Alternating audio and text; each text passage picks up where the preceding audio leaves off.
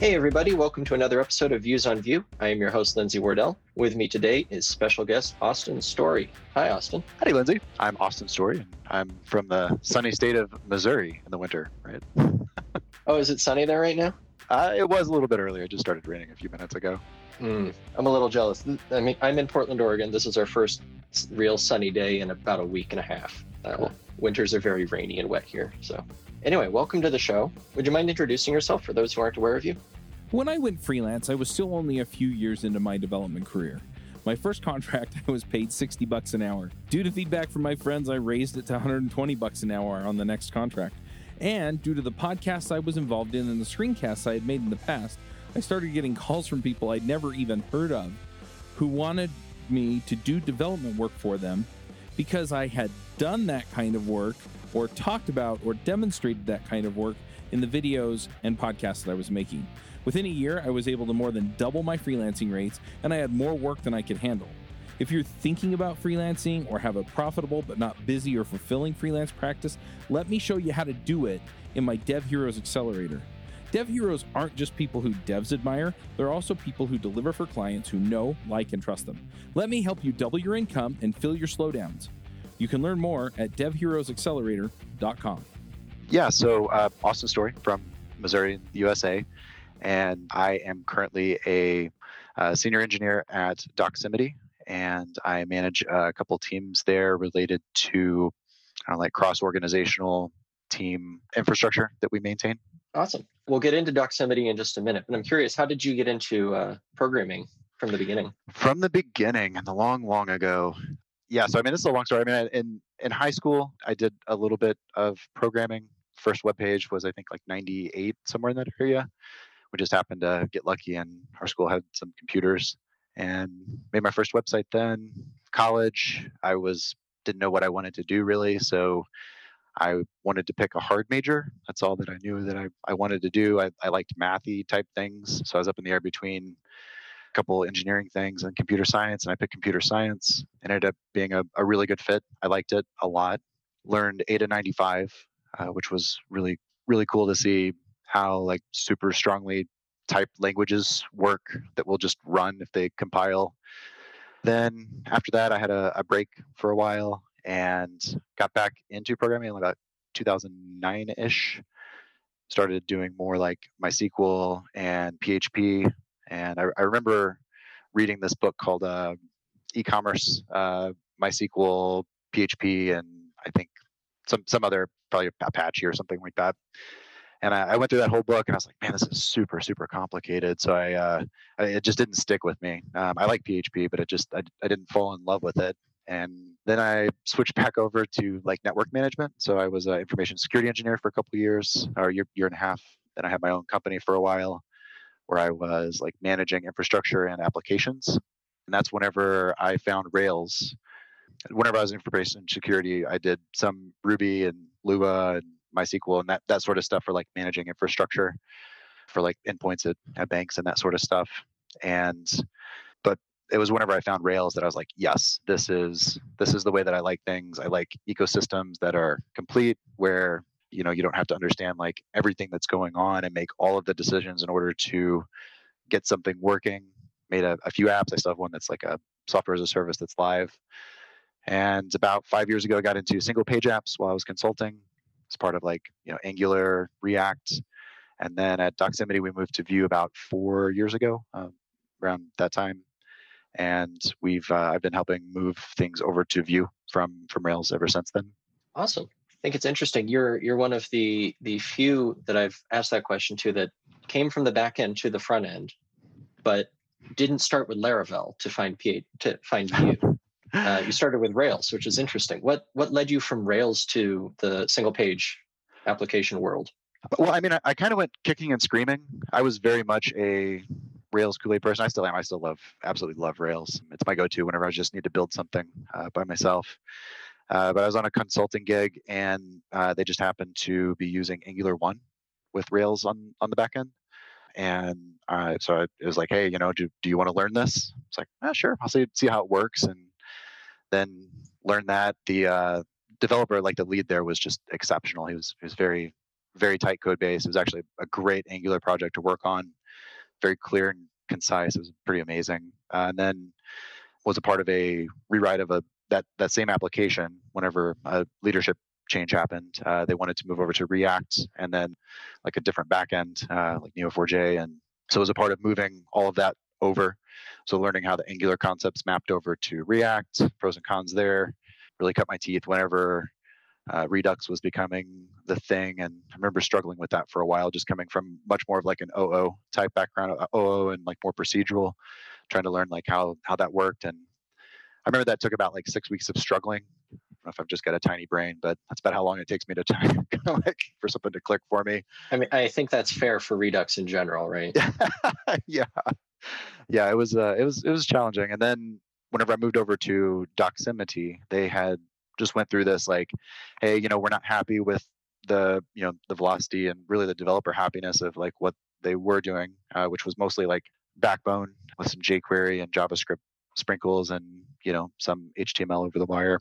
And they had evaluated React and Ember, and I think there were probably a couple others, but like right after they got through with that, that's whenever Vue was, like Vue and React came out at about the same time, but that's whenever Vue was like really hitting its upswing in terms of like, I guess like popularity.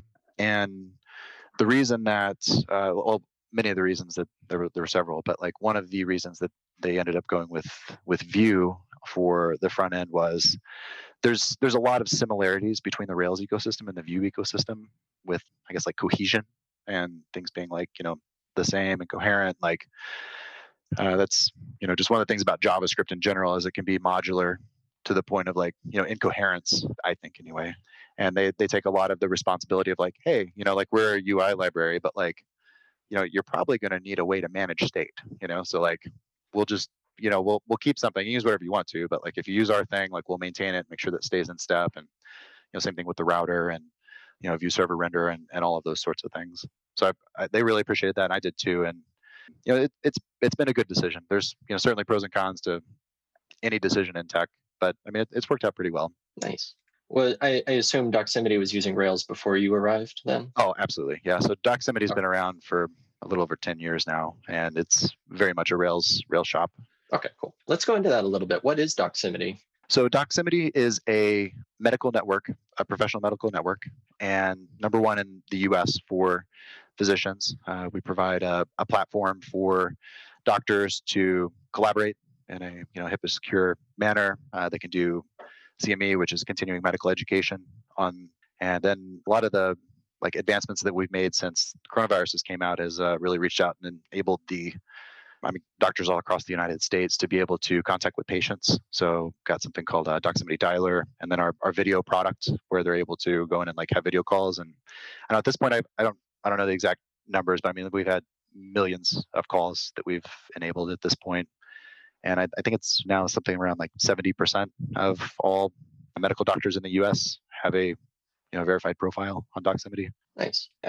Our family doctor is also a good friend of mine, and I was able to talk to her a bit before this about Doximity and her experience. Oh, cool. And hopefully positive. Yeah, it was positive. One of the things she liked is being able to keep in touch with people that she met during her residency and kind of see how their careers are going and be able to consult with them as needed. Absolutely. Just kind of have that communication. I feel like that's something that's really important especially when you're passing a patient off to a specialist, is having that direct relationship. And she really appreciated that feature. Absolutely. Yeah. There's a lot that I appreciate, about Doximity. They're the CEO there. He really cares about this stuff and making medical in general better, and enabling physicians to do the things that they need to do in order to help patients. Right. So I believe, correct me if I'm wrong, I believe you gave a VueConf talk addressing moving from server-side rendering Vue to Nuxt at Doximity. Is that correct? That's right. Okay. So I'd first like to talk, what led you to move from just using Rails and sprinkling on some Vue for reactivity to doing any Vue server-side at all? So when we first moved over to Vue, we had to make a few decisions up front, and some of the harder ones that we made that are very sticky were that we want server-side rendering from the get-go, and we would like to be built as a single-page application. And there's always a lot of reasons to make decisions like that. We could have just put stuff inside of the repo, but there was a lot of history related to that. Whenever they'd moved to Backbone long time ago, they did it kind of in line, and they saw like a huge inline, meaning like single repo, Mhm. all of the stuff together. And Rails is very very conventional about most things. The way that you do routing and controllers and views and models and that sort of stuff. The way that maps to like your data stores, but it's not opinionated at all in the way that you should organize reactivity and JavaScript and that sort of stuff. And because of that, there was a huge divergence. Like whenever you have a small team, that's not as big of a deal, because you may have like 2 or 3 teams. They have, 2 or 3 different, unique ways of doing things. But whenever you end up with, and I don't know how many people we have committing now, like 80 or 90 to the repo, whenever you to just the Vue repo, but like whenever you get so many different opinions and like no standard way of doing things, it becomes very difficult to go in and like understand how the search bar works. Whenever you have a bug, you have to learn the entire, philosophy of how that works. And, and unfortunately, I mean, there's just a lot of, and this isn't from Doximity, but just like the Rails community in general has had a historically disdainful attitude towards JavaScript in general, and so that permeates down, to the point where like, you get some people, they're like, hey, let's do JavaScript right. Some people are like, hey, let's just not do JavaScript, and those Right. people have to do JavaScript and they're not as vested in learning and becoming an expert in the way that system works versus Ruby and Rails. So anyway, like we made the decision to just do a split from the get-go. So instead of doing it inline and rendering it a part of like the asset pipeline in Rails, said, hey, different repo, this will be server-side rendered from the get-go, and it will be a single page app from the get-go. And pros and cons always, but if you're trying to avoid that divergence, that's a very good way to do it. As you're moving things into Vue from whatever you have, it's like, hey, these are the standards, this is how we do stuff. Gives you a single place to know how other people are doing things and find components and that sort of stuff. And also, like, last thing is like making the decision, like if we chose to not do server-side rendering anymore, it would be a little bit of work. But if you're not doing server-side rendering or a single page app and you want to go to that, it is an enormously different task. It's like, hey, we don't want a server-side render anymore. Cool, I can do that like in very, very fast, but like, oh, we want a server-side render now. It's like, well, we have to re-architect this entire thing, Yeah. One of those is definitely not like the other. Exactly. Got it. Okay. So you set up server-side rendering with Vue. I'm assuming that's a Node. I don't think Vue can server-side render outside of Node, correct? Well, yeah. I mean, you have a Node process. It's a library inside of Vue. I've been in there quite a few times, but the thing is like Vue server renderer, but and then they got a bundle renderer that handles like basically taking your JavaScript component, the Vue, and then just rendering it to some text. You serve that. Okay. So now that you're using that for a bit of the backend, what was that experience like shifting over from Rails? I'm just curious on that. The experience from my perspective, or from like developers, or developers in general. It was positive and negative. I think we also I think we took on a lot whenever we were first moving things over, because not only did we choose to go to Vue, but we also chose to do GraphQL at the time. Okay. And at the time, I felt fairly confident, just having built some complicated like Redux stuff, like how to organize a store, how to normalize it and, make it reactive and that sort of stuff. But GraphQL was like a new thing, and we didn't have, there's still very little expertise in GraphQL out there. I mean, I think there are smart people out there, but it's just not as, it's not as widespread, not as pervasive, yeah, as like REST, which is very clear, at least for me, having used it for a long time, how to use it, how to integrate with it. Right. So I think that was probably the harder thing. Like the hardest thing was not Vue. Vue's always been very simple, at least, for me and like the people that I work with. Where it gets more complicated is using Vue with, Vue Apollo, and then integrating that with GraphQL Ruby on the back end, and like having conventions for all of that stuff. Because that's I think the hard part of the stack, in my opinion. And that makes a lot of sense. When I started with JavaScript, seriously, I made the conscious decision. I'm always going to write JavaScript as much as I can. So I'll use Node, I'll use Express, I'll use tools like Nuxt, and that way I can use the single language and the single paradigm across the stack. I can only imagine first off switching to using Vue for the front end, but also implementing GraphQL to communicate with Rails at the same time must have been a bit of a challenge just to get over that initial integration to the rest of the application. Yeah, it really was a lot. Luckily, there's another guy named Brian Stewart that was on the product side, but we spent a lot of time trying to understand how it works and how it will work inside of like all that we have. Because Doc70, 10 years of development, like a lot of microservices, a lot of decisions, very different ecosystem. Just a lot that you have to integrate within and do it right, so that you don't end up exposing people's data or something like that whenever you shouldn't. Right.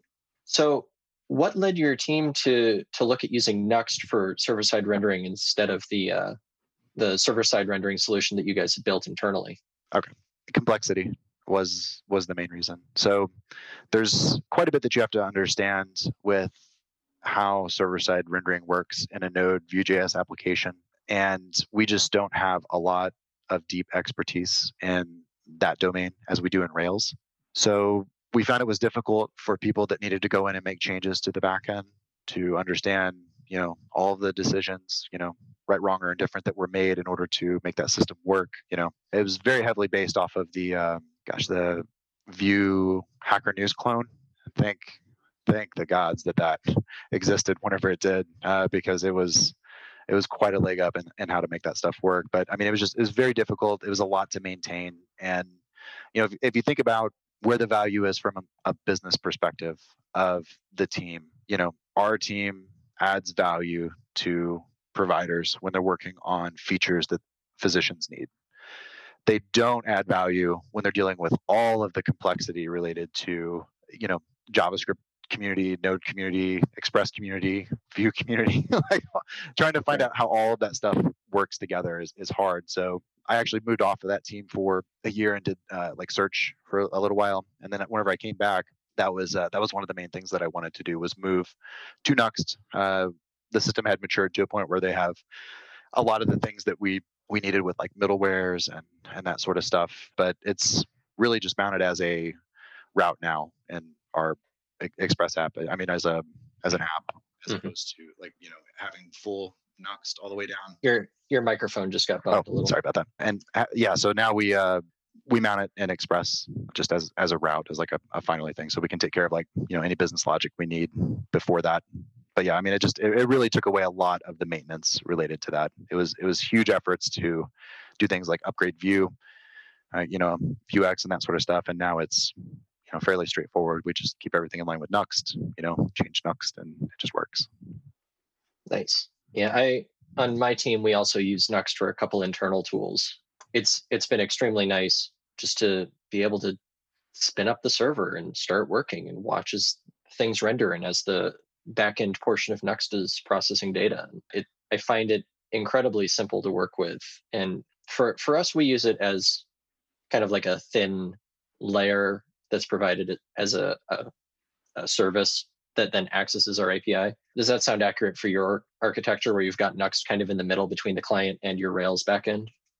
Yeah, absolutely. So we get that's identical to kind of how we're doing it, or similar anyway. Okay. So what value do you see in using something like Vue or just a JavaScript front end of some sort, and then having a Rails backend? Wouldn't it be simpler? And obviously, I'm playing devil's advocate because I don't agree with this. But wouldn't it be simpler to just have Rails just right there at the edge, and then allow users to fetch that page or access that data directly? Yeah, 100%. It would be simpler. And also, I am still a Rails Kool-Aid person, so I still like Rails and the simplicity of that ecosystem. Where I've personally seen that break down is when you have large teams with diverse opinions. It becomes more complicated whenever you have HTML as the primitive. This isn't always the case. Like you've seen, there's a lot of companies that do this well. Like Basecamp.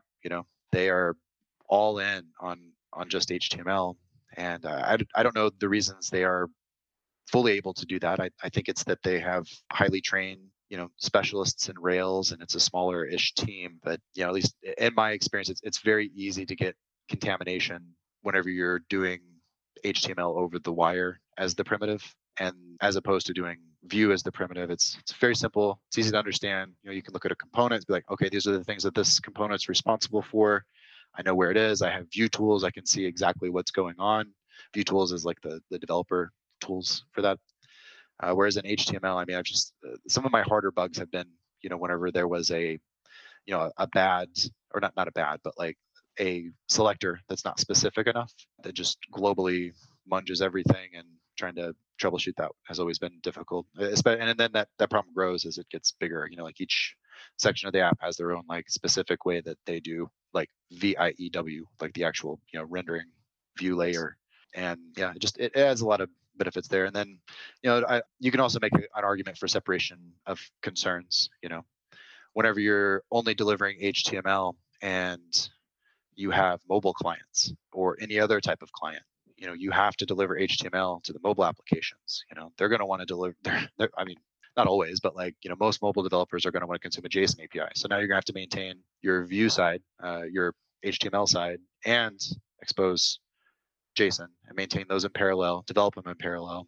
Whereas if you expose the data, hey, here's the data that you're getting. You do what you need to with it, and then those apps can move independently how they need to, and not step on each other. And whenever you make a change to your controller, it doesn't break as easily. Yeah, that makes a lot of sense. And I've stepped into that pit of having to maintain HTML and JSON side by side from a server rather than using the actual Vue, either the library or whatever HTML you're sending. And it definitely gets tricky.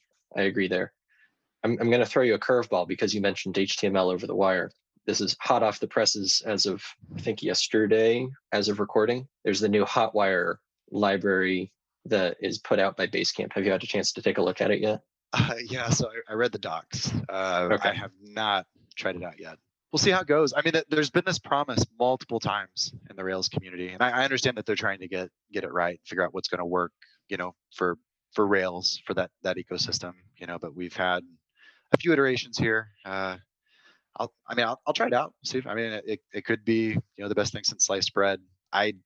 Also like this is I think heavily inspired by Livewire LiveView from Phoenix, and I have some colleagues that are just all in on that system.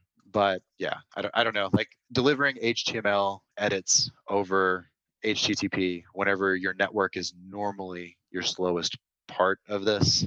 I could imagine easy situations where this will not work very well and get into some weird ordering situations, like click a button, unclick the button, and then like both of those go to get some HTML and like comes back, like you're still going to have to manage that somehow on the front end.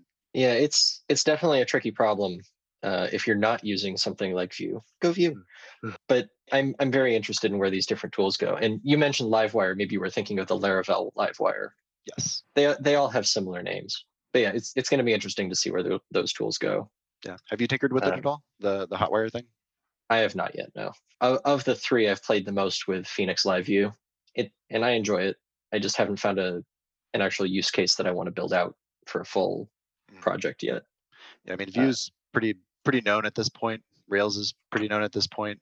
I have no qualms with picking those as like my front end and back end, or just Rails as like the full thing. But leaning onto something like this, I would not put this in production for quite a while, till I see kind of how it ends up living out there in the ecosystem and get feedback on it. Yeah.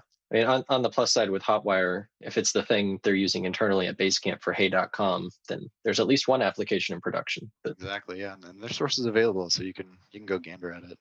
There. Hey, folks, if you love this podcast and would like to support the show, or if you wish you could listen without the sponsorship messages, then you're in luck. We're setting up new premium podcast feeds where you can get all of the episodes released after Christmas 2020 without the ads. Signing up will help us pay for editing and production, and you can go sign up at devchat.tv/premium. So I'm curious, since you very clearly kind of go between these two communities of JavaScript and Rails, what are the differences that you see between those two ecosystems, or even the two communities? I'd say like the communities, and I mean more than anything with Ruby and JavaScript. With Ruby, I would say, it's built out of, like the creator there, Mads. He is very nice. You have this thing called Miniswan, which is Mads is nice, so we are nice. Then you bleed into Rails, which has this really cool Rails doctrine with some beliefs that's like based out of like, battle tested things of like keeping things simple, and like omakase, where like they'll provide you the options, like you can choose what you want, but like by default, like your cookies will be secure and you don't have to wire all of that up. So I see a lot more from Ruby, not that JavaScript isn't nice, but like you get like a lot more cohesion with things, and a lot more, I don't know, just focus on nice, being nice and kind. And then just from it being an OO language, you end up with really good APIs for interacting with things. With JavaScript, I'd say it's much more modular, and it's weird because like the languages are very similar in age, about 20, 25-ish years, somewhere in that area. But JavaScript just feels newer, like Ruby and Rails is very battle tested, things will mostly just work. JavaScript, I mean, it's slowed down quite a bit recently, but there's a lot of like new, and a lot of new ideas being pushed forward, and that sort of stuff. And that's how we get into some like really cool things, like, Vue's like a great example of that, So yeah, I mean, those are like the bigger differences. So like JavaScript is much more modular, like build your own thing, assemble everything together. And then, Ruby and Rails is like all in one, cohesive. And I think that's why, like, we ended up pushing for Nuxt, is for the cohesion there, and like the not having to make all the decisions. Like we still have to make quite a few decisions, but like a lot of them are made, Yeah, I definitely have experienced the modularity part of the JavaScript ecosystem. I mean, you go on Twitter and you start talking about Vue, eventually you'll find someone talking about React or Svelte and all these different frameworks. I think approaching Ruby, that's one of the things I like, that Rails is kind of the de facto standard. Yeah. I'm not even aware of another real competitor to Rails in the ecosystem. Yeah, that integration is the biggest thing. Like, if you look at like the percentage of developers, and JavaScript and even Java are consistently like 18 or 20% of developers do that thing.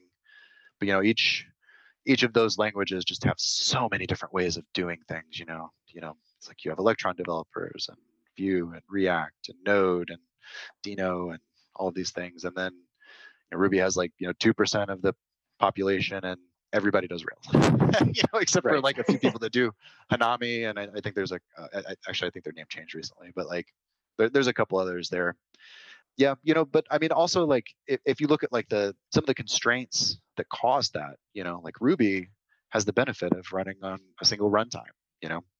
You're going to run on some Linux box somewhere, and it's always going to be the same. JavaScript, I think a lot of the decisions for modularity, I have to do with some of the like language choices there with the way that it's built, but also, it has to work in so many different environments. It has to work on every browser. It has to be right on every single browser, which is just incredible. Like I think it's amazing. Just knowing all the stuff that's involved in these, like, it's pretty amazing that sometimes it even, like the thing like boots up, like with all of the constraints out there. Yeah, one of the thoughts I have sometimes when people are talking about, we want browsers to, we want choice in our browsers. We want to have things like Firefox that are using a different engine.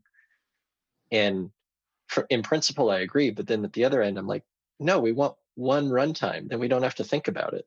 Yeah, it'd be really nice if JavaScript just had the one runtime that was just good for everybody, and you could predict exactly how it works on every machine. But that's not the world that JavaScript lives in. Yeah, it's not the world. But you get that in Ruby, and that's nice. Yeah. Another point where JavaScript, I feel, is very modular is looking at tests and writing either unit tests or integration and end tests, what have you. I feel like there's a whole bunch of different tools. Just to get started, you have to make a whole bunch of decisions. Like, are we using Jest? Are we using Mocha? Mm-hmm. Are we using Jasmine? Are we using Cypress? How is that compared to the Rails ecosystem, or not the Rails ecosystem, the Ruby ecosystem, in your opinion? So you still have those decisions in the Rails ecosystem. They're just not quite as divergent. So you have testing built in to Rails, and then you have a library called Minitest and then RSpec, which are really the two main competitors. And a lot of people will choose RSpec at this point, but it's much more like probably like a 50-40. I'd say like where it really shines, in the Rails ecosystem anyway, is the integration testing is very, very nice. They have this system called Capybara, which will wrap Selenium, which is a driver of browsers. And whenever you're running tests there, like I'd say like the best part of that is whenever you're running a test, it normally requires some sort of data, unless you're running a test against like a HTML, like a static HTML page, which I mean is possible, but like not quite as much value. So like you have to have like an account, and you have to have like a profile, and like maybe some locations associated with you or something like that, and you're able to seed that directly from the test. And we use Cypress for testing our microservices, and that's been one of the more challenging things there. Like the user experience for Cypress is just incredible. Whenever you're able to like just it has like this UI, it's built in Electron, where you're able to like go back in time and see like the different things, and like picking a selector there is so nice because you're able to like click on a selector and be like, this is the selector and it should have this word. But where that becomes hard is data, getting data seeded. And whenever you have many microservices, that becomes really difficult, especially whenever you have many microservices that aren't necessarily just Rails or Node. It's having to get the data up in a proper state is hard there, but with the trade-off of like it being a much better user experience. Right. All right. So, and it sounds like some of the tools like Cypress integrate decently, I would assume, with just having it sit side by side with your Rails application then. Yeah, I mean, there's actually a project for Cypress with Rails. I think it seems more prevalent in the Node ecosystem. Okay. A while ago, episode 124 of the show, we interviewed with Gleb Bakhmatov, VP of Engineering. I'll put a link in there. And he was talking about component tests with Vue. Have you gotten to experiment with any of that? No, we haven't tinkered with that. I've seen that for a while. Right now, we use Mocha and Karma for that, and that's mostly so that our developers can get a debugger in the browser environment that they're running their tests on. So like if they have a bug in Safari, they can just throw in a debugger on their test and see what's going on there. All right, that makes a lot of sense. Our team at this point is using Jest for the same kind of thing, but we're using Cypress for the full end-to-end experience. Yeah, I think a lot about that because I prefer Jest personally, and maintaining like Karma with Mocha has proven to be not awesome in terms of keeping all of that stuff running with like our vendor that runs on like various browsers. Right. I sometimes wonder if we would have, I guess, like more value for the business in general if we had stuck with Jest and just said, hey, we may get some weird bugs from time to time in mobile Safari, but that's probably going to happen anyway, and then we won't have to maintain all this stuff and have the there's a lot of constraints with Mocha and Karma that Jest just doesn't have. Right. It kind of goes back to that modularity thing as well, because with Mocha you do need the assertion library on top of it. Yeah. Whereas Jest, everything is it's right there for you. You can bring in other libraries like Kelsey Dodd's testing library. I don't know if he actually wrote it. I'm pretty sure he does.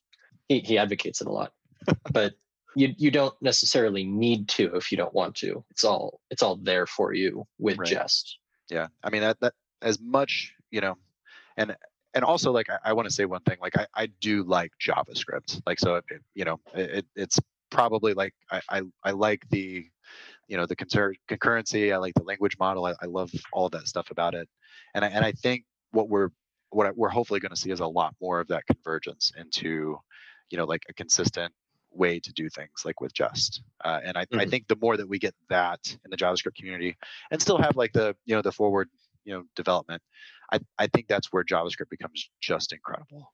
Like whenever all of these concerns are wrapped up, you don't need a test runner and assertion library and way to mock and spy and all this stuff. Yeah, it's all just it's a single cohesive tool that just does it for you.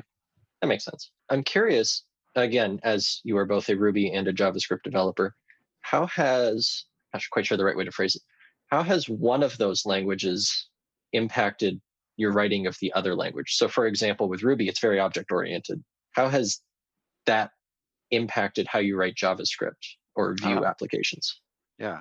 I think the things that influence me from Rails to JavaScript are whenever I'm building out a feature, and most of my features end up being used by developers. Sometimes I get lucky and get to ship product, but for the most part, it's something that somebody's going to use in some capacity. And I tend to focus a lot on how people will interact with it. Like testing is a first class concern of mine. Like I want people to be able to go in, look at the API, be able to extend it as they need, and be able to test it in the way that they need to, out of the box as much as possible. And yeah, so I mean, that focus on APIs is huge there. And then from JavaScript into Ruby, I think it's much more of like the functional approach from JavaScript bleeds in quite a bit there. And then functional approach meaning, like Ruby is object oriented, but they do have an enumerable module that makes things much more functional. And learning that, because like really there's not a huge difference between OO and functional in the sense that like, functional is just functions where data is injected, and like OO is like an API around some data that is some functions. But before I got deep into JavaScript, my Ruby would be heavily mutated. The wrappers would be huge, and it would, sometimes there would be way too much data that like an object is owning. So I find myself cutting to like the bare minimum that needs to be done for like a class a lot more. Yeah, those are the big things I think. That's really helpful. Thank you. I end up kind of in the same camp. I'm typically jumping between Java and C# for my object oriented languages, but I do the same thing where the JavaScript's emphasis on functional programming directs me to write Java and C# that's more functional while still using object oriented in classes and just keeping the classes as clean as possible. Yes, and also one thing I missed there, error handling. So I think my error handling got a lot better in Ruby after being deep in JavaScript and Node for a while. Just thinking of all of the edge cases that you normally, because Ruby is mostly like a, I mean, technically they're both single threaded, but they have like a global lock on in Ruby of only running one path at a time, so you don't have to deal with things like async promises, resolving at some point in the future and like your thing's still running. Right. Okay. I'm assuming in Ruby you don't run into undefined is not a function though. Yeah, but there's a nil class error that's pretty much the exact same thing. Oh, okay. So they're good friends. They're very, very close friends. Yeah. Awesome. I think just to wrap it up, what are some of the challenges that you've run into with Nuxt? Going back to the Nuxt portion of this discussion. Yeah. So I mean, challenges that we run into. I mean, we have a big old app. We have and I mean, this isn't necessarily Nuxt's fault, I guess, but like with Webpack, the way that ecosystem compiles your app, our build time, our start time for a development server is just unacceptably long. I think talking like many minutes, even with optimizations that we've built in-house to load up just a small portion of an application as it comes in. So and I think that's unacceptable. I mean, I'm pretty excited about Vite, which is some stuff that's coming out of that Evan Yu's been doing, and maybe finding a way to get that inside of like the Webpack ecosystem. And Vite is, so where like Webpack will build your app and like, you have this graph and you have to basically compile everything in order to understand what you need to like send to the front end in order for something to load. Like Vite just skips that whole thing and it's able to deliver your stuff to you really quickly. So it'd be pretty cool once there's some, I don't know, like coming of age of that product, into Nuxt. I think that would be incredible. The build process will still be kind of hard, I think. I mean, outside of that, I mean, the only other challenges are mostly that, like our authentication system is a little bit more complex than probably most. So, we have to maintain our own thing. But I mean, that's going to be the case in any language. Like we have to do the same thing in Ruby, so it's right. Okay, cool. And I'm assuming since this migration, your team has seen the benefits, at least seen some benefits, I should say, of switching over to Nuxt. Yeah, absolutely, absolutely. Yeah, it's very, very nice. The upgrade cycle is much better. They release new features, which are things that we don't have to develop in-house that just show up. Examples of that were like Fetch, which was a feature that they released not that long ago, and having that integrating with components, not having to build that from the ground up is awesome.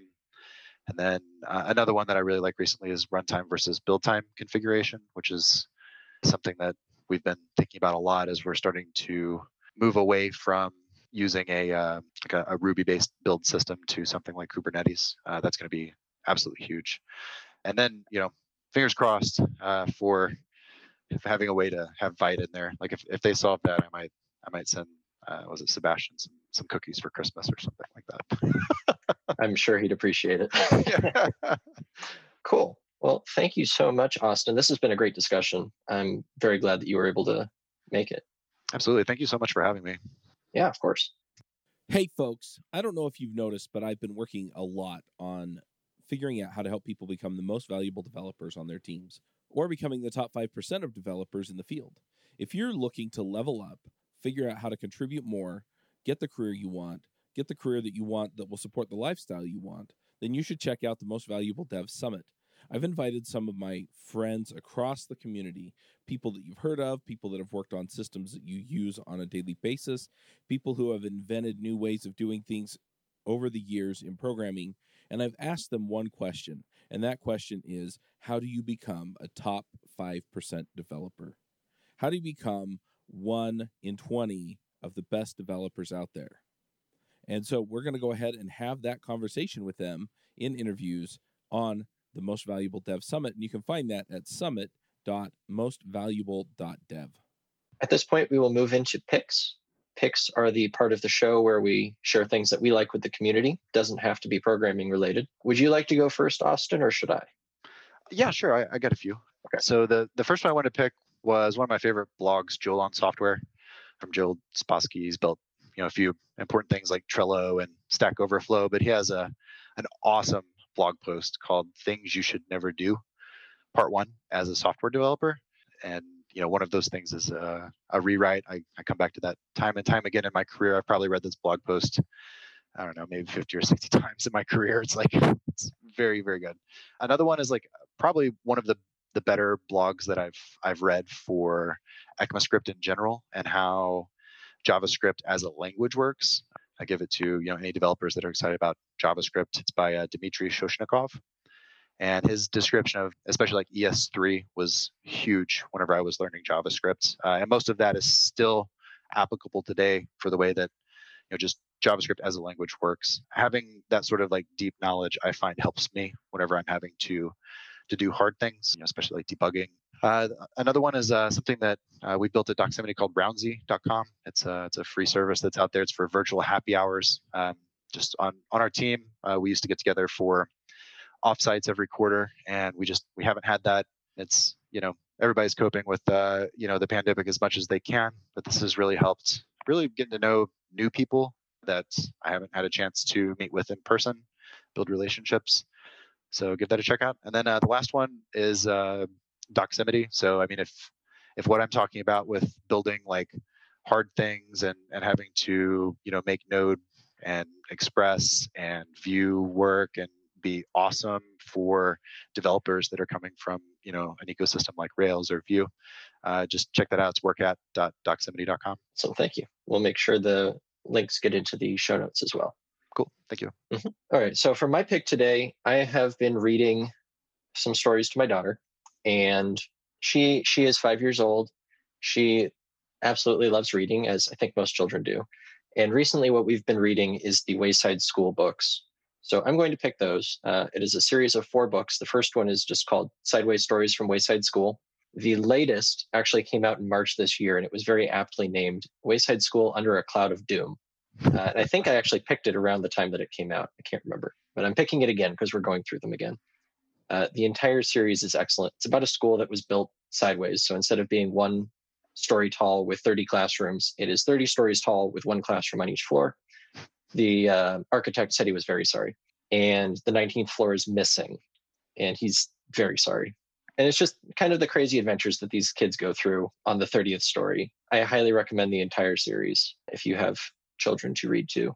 The other pick I have will also be reading, but I recently picked up Refactoring UI by Adam Wathan, and I have been enjoying that as I go through it. It goes it's pretty easy to read. It's not like a long, detailed technical manual of how to build UIs, because that's not how UIs work. They do very simple, do this, don't do this, and explaining why. It's very visual, which is good for a UI book. And I've just been really enjoying going through it and upping my game on UI development, coming primarily from the data side and back end to front end. It's nice to have that viewpoint that explains why things look good and why things work. And it's definitely been helping as I build out different UIs for projects. So Refactoring UI by Adam Wathan and Steve Schoger. Austin, how can people reach out to you if they want to continue this conversation? Where are you on the internet? Twitter's the best spot. Austio36. That's AUSTIO 36. Excellent. Thank you. And I hope you all enjoyed this episode today. You can find us at Views on Vue or at viewsonvue.com or devchat.tv. All of those work. And you can find me personally on Twitter at Lindsay K. Wardell. Hope you enjoyed this episode, and we'll see you again next week. Bandwidth for this segment is provided by CacheFly, the world's fastest CDN. Deliver your content fast with CacheFly. Visit CACHEFLY.com to learn more.